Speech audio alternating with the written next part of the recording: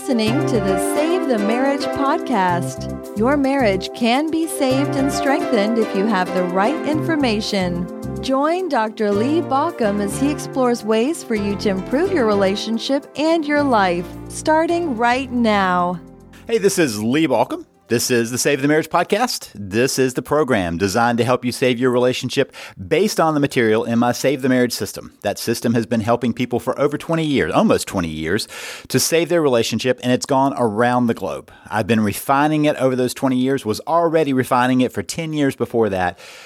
And during that process, have had the chance to refine it by bringing in lots of coaches into my program. I have a staff of coaches that are here helping people every day around the world to save their relationship. And every now and then I take the time to introduce you to them and have a conversation. Today is no different. Today, I'm introducing you to Terri Hase. Terri is one of my seasoned coaches. And not only that, but Terri is one of those coaches I go to when I'm stuck. We talk it out and she helps me move forward because that's one of her specialties, getting people unstuck.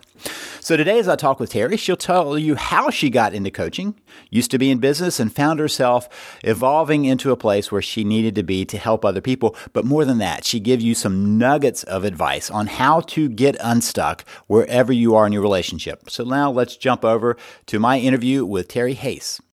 Terri, thank you so much for being here. I'm really excited to have a chance to talk with you, to get some information about how you got to here, and also to share some important stuff with couples who are going through. Terri, you've been a coach with me since the beginning, so let's talk a little bit about how you got to here. You know, I think it's always interesting how people get to coaching, and so just tell us a little bit about how you became a coach and basically how you got to here. Very naively. That's always dangerous. Yeah, my disclaimer, very naively. So I actually come from a kind of a multifaceted background of retail management, and in my years in retail, and I mean, I started in retail when I was like 15. So I had always sort of gravitated towards training, helping people with sales conversations, training service and support, training really just bringing teams together. It was kind of a team thing.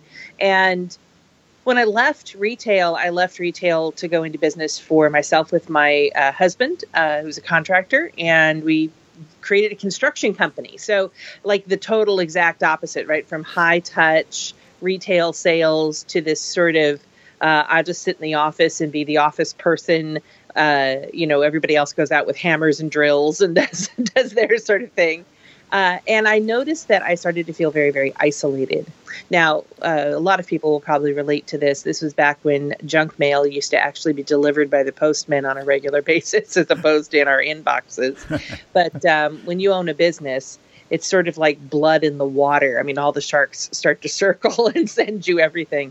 And I got this flyer in the mail, and it was something like how to be the world's most amazing front office person. And I chuckled because I'm it, right? Front, back, side office. It's all me. And I thought to myself, who teaches this? How does this become a topic? And I flipped the little flyer thing over, and it listed off that the instructor was trained at a coaching institute. And I froze. I mean, literally could feel the blood draining out of my head. Realization, holy cow, this is something that people get paid to do. And I suddenly just had this like burst of energy, jumped on the internet, started researching. By the next morning, I was enrolled in a professional coach training program, and that was 2001. And the Odyssey began. Yeah, because it really just was the culmination of the kind of high touch, high human involvement stuff that I loved and I was missing so badly running the construction company. But it was also some training. There was really the training teaching piece was in there. All of the elements of what I had been doing my whole life, probably clear back to grade school, navigating who gets to play with the marbles first. But, it was such a perfect sudden synchronization. And the rest, as they say, is history. That's one of those common pieces, I think, with coaches is that we somewhere along the way realize that that's what we've been doing all our lives. We just didn't know it was that. And so something clarifies it. For you, the flyer that, not really the flyer, but the flyer that had some information about who was doing some training. Yeah. And that put you on the Odyssey. So at that point, you did some training. Talk a little bit about your training and what you've done coaching-wise during that, our past decade and a half. Yeah, I know, right? 15 plus years now. Well, so I went into coaching actually with very clear intention. I had just come out of a very difficult caregiving situation with my own grandfather. And so I went into coaching with a lot of clarity about wanting to help and support people around caregiving, end of life issues, rest of life, best of life type, post-retirement conversations. And it was fresh on my mind. It was very important to me. I had a lot of passion for it.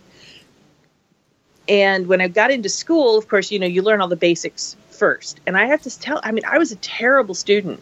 I was so intimidated. I mean, if you can imagine now, right? Everybody laughs. I say I was really quiet. And everybody goes, "You sure you were?" And I'm like, no, I really was. I was really quiet. I was really intimidated because there was so much to learn. And, when you're dealing with people, you have such a huge passion to want to do well by them and really help them and support them. And so, there's a lot to it. And I struggled the whole first year. I was just a really mediocre to less than desirable student because I couldn't get out of my own way about it. All my own thoughts, my own beliefs, my own worries, my own judgments. And right around the end of that first year, a couple of big cathartic processes happened. And I will definitely say that I learned firsthand how important it is to get out of your own way in your pursuit of something you really want. And I'm grateful I learned that early on because it's the thing I work most with my clients on now is how to get out of their own way when they're contributing to the problem. So, which brings me to kind of an interesting thing about what you see as your role. And you may have just named it, but talk some about what you see as the role of the coach. The role of the coach, there's some of it that's teaching and training. There's a piece of it that's that. There's a piece of it that is providing that 30,000-foot perspective that is so important.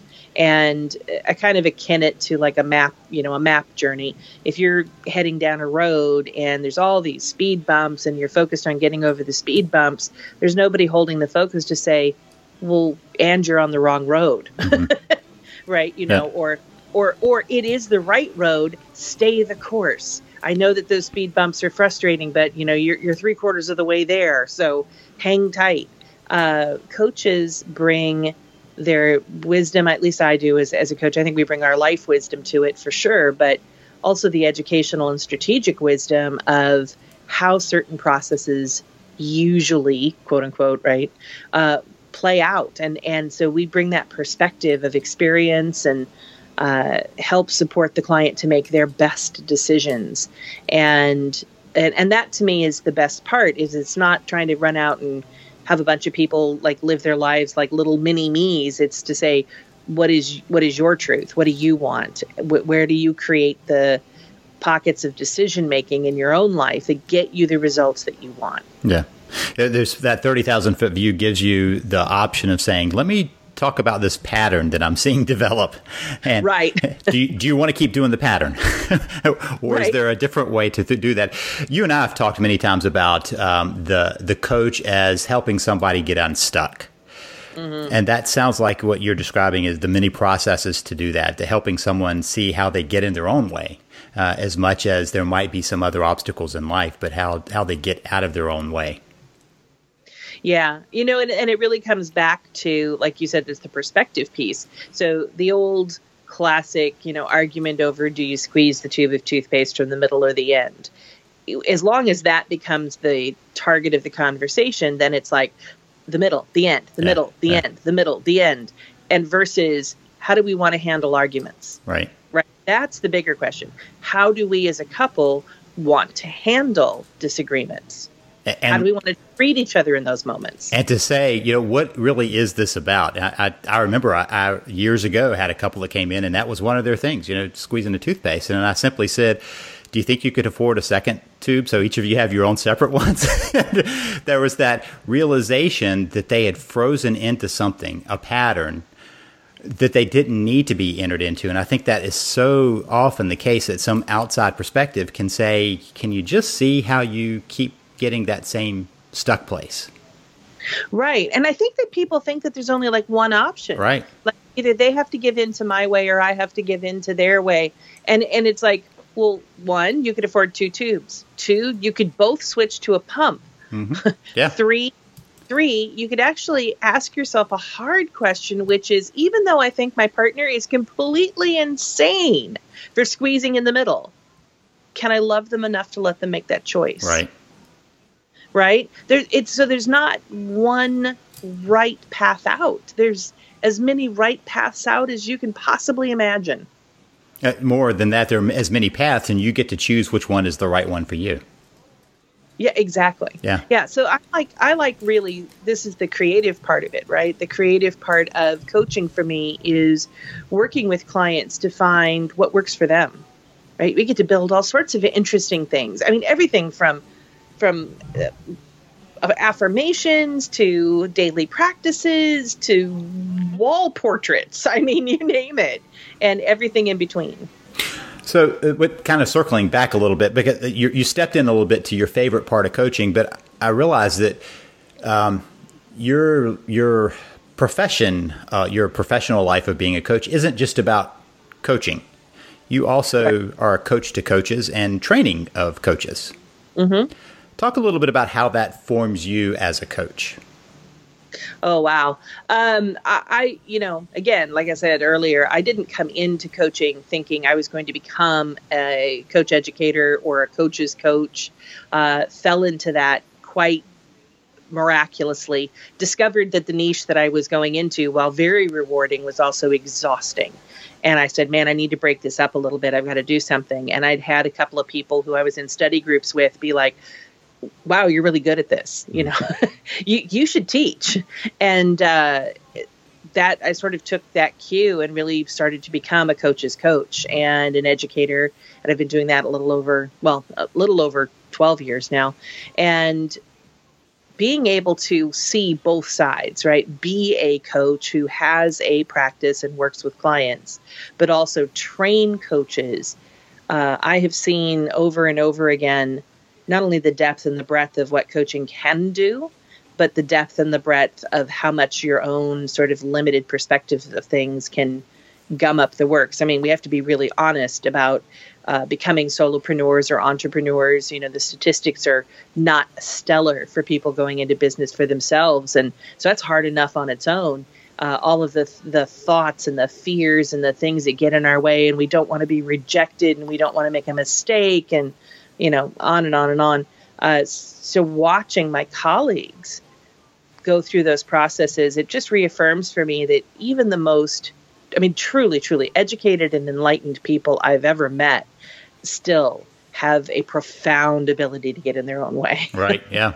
And I think that is a humbling thing for somebody to say, I need a coach, and a less humbling thing to recognize that we all probably could use a coach at many points in our lives, because Sure. we all get in our own way when we can't have that. It's hard to have a 30,000-foot view when you're dealing with what's right in front of you, which is where the coach comes in for a different perspective.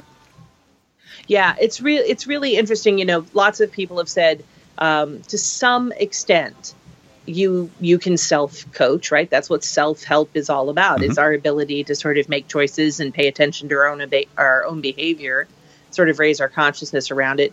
But when it gets to the stuff that really is triggering you, you can't coach yourself. You can't do it. There's no way to do it because you can't even see that it's an issue other than sort of a vague kind of something's wrong here and I feel like I should be doing something else. Yeah, yeah.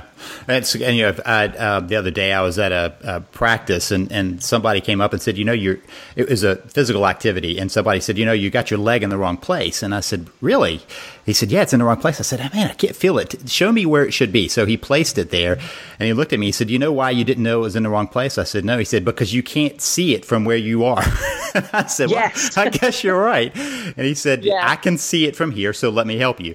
And I think that's the coach piece, that let me help you understand it from an outside perspective, which leads me to something that always interests me. What exactly is it that you see as kind of your favorite part of this coaching process?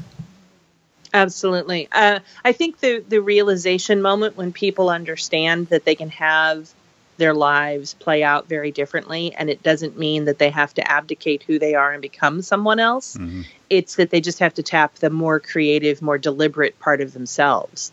And to me, that's huge. I mean, really, it is the moment when people go, well, shouldn't we? Aren't you supposed to? And, they're kind of putting all these barriers and obstacles up, and just the freedom of going, well, what if you didn't? Or no, you don't have to. Yeah. You can do something totally or radically different. And I have watched people, particularly through around marital crisis, come up with the most outrageously out of the box processes that work perfectly for them. Negotiating things that, I think in normal, polite conversation, you would just never even think that you, quote unquote, needed to have some sort of a conversation about or a negotiation around. And yet by doing it, by negotiating the toothpaste tube, right? Like, come on, seriously, can't we get past that? That's the thinking. But by negotiating the toothpaste tube, suddenly everything else falls in place. Yeah. Like 6 other things fall in place. And then the habit of, this is how we negotiate. We get creative together, and we don't take no as an answer. We find a way. And that's inspiring. Yeah, yeah. That's that lights on thing when they suddenly get it and realize that we often do, how we do one thing is often how we do everything. Right. So when we change that's the truth, right? Yeah. So when we change that one place, suddenly everywhere gets a little shift. Yeah, absolutely. Absolutely. So when you think about your ideal client, what do you think about as your ideal client? Clients that are open to getting messy. My ideal client is unafraid. They're unafraid to tell you the real truth. If they're angry, they're going to say, I'm angry. If they're afraid, they're going to say, I'm afraid. They're not going to hold back and say, oh, I shouldn't be afraid about this, so I can't say anything. I'm going to get judged about it, or which, by the way, coaches don't do, guys. For those of you listening, this is not a coaching thing. Coaches don't do that. So I just love clients that are just unafraid. They're just ready to get in, get messy, tell the truth, look at the warts, and sit with the uncomfortable, because on the other side of the uncomfortable is where choice comes, right? I mean, the first thing that sends us into unconscious behavior is we get uncomfortable about something. Yeah.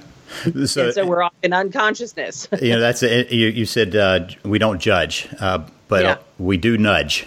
That's right. No judging, just nudging. Yeah, we'll keep nudging. So you're looking for that openness and the willingness to look at the self and say, okay, where am I really stuck? That for you is really kind of what qualifies someone to be the ideal client. Yeah, someone who's just willing to sit and talk and let me ask crazy questions that make them really think. I mean, that's even uncomfortable. Yeah, make them uncomfortable. Yeah. Part of being a coach, I will have to say, and I say this from both sides of my experience as a coach and as a coach educator. Coaches are some of the most compassionate, kindest people I've ever met, and I know our industry doesn't have the same, tenet of first do no harm like our medical colleagues do, but so many coaches, they're so compassionate and so wanting to be supportive.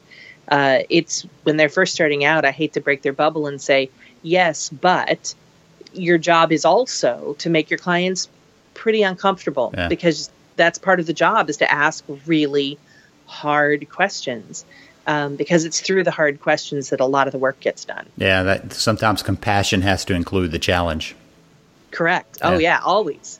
Yeah. If the clients are answering questions too quickly, too easily, I need to step up my game. Mm-hmm. So now you've been coaching couples and people in relationships, even just one person in a relationship for a while. And usually that means that there are some nuggets that you notice keep working kind of across the board. So are there a couple of pieces of information, of knowledge that you think that every couple should understand? Where do you start? Well, yeah, there are a couple. And that is that both of you are always operating at different levels of awareness or unawareness. And when somebody says, I didn't know or I didn't see it, there's a lot of accuracy to that. And people don't want to accept that. They want to be like, you had to know. You were supposed to know. Yeah. You were, and there's like all these rules we put around it. But the truth is and this is what I always tell them.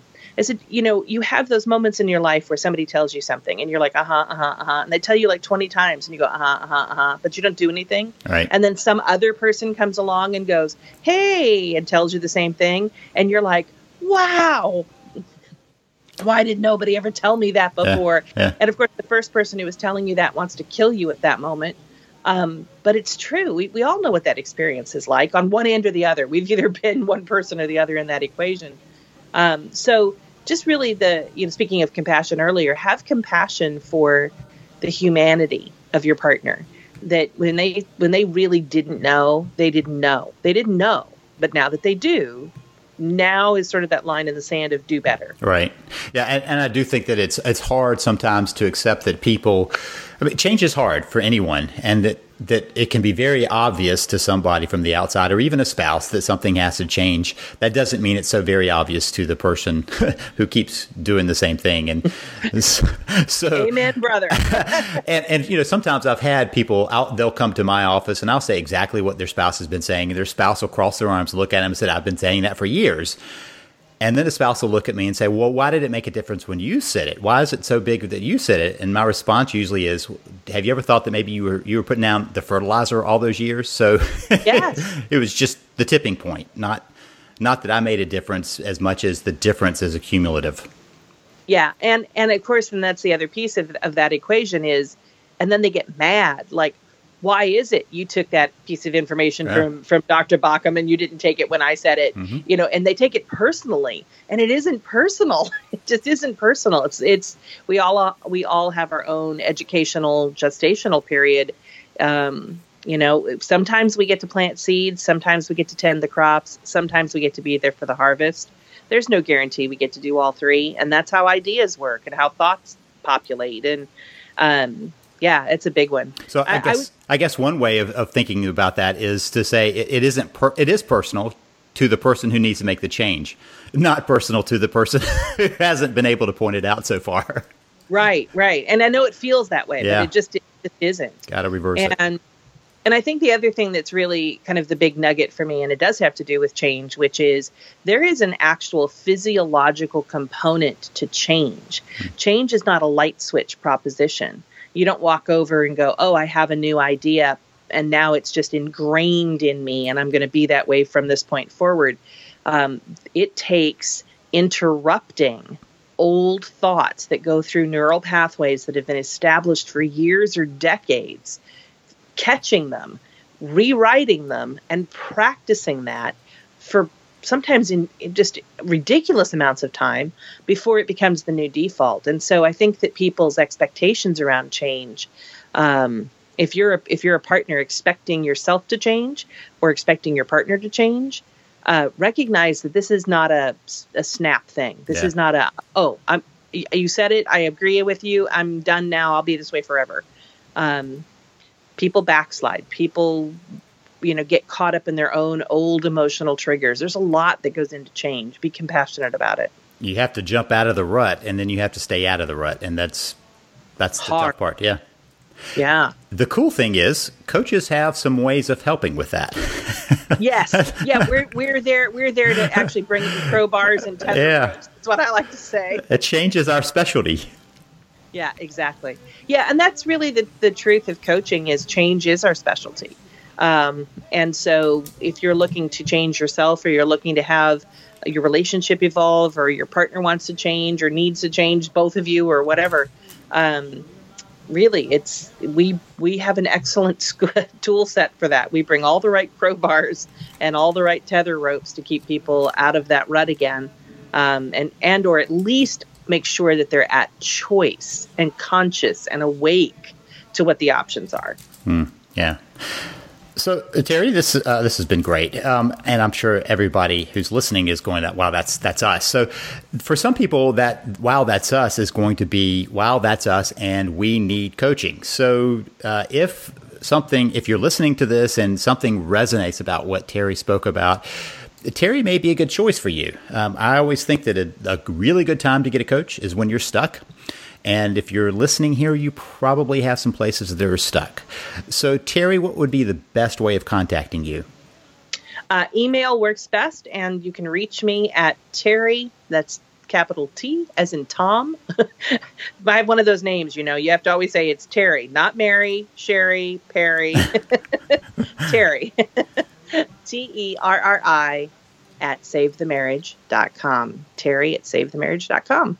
Thank you, Terri. And so if that makes sense to you, contact Terri and have some chat with her about what working together would look like, and see what changes come out of that, and learn those techniques and styles of change that are not just about in this particular crisis, but can extend to all of your life. Okay, Terri, thanks for being here. I am so appreciative of what you bring to my program, and also what you bring to the world in your coaching. So thank you for sharing that piece today. My pleasure. You've been listening to Save the Marriage podcast. For more information and help, please visit us at savethemarriage.com.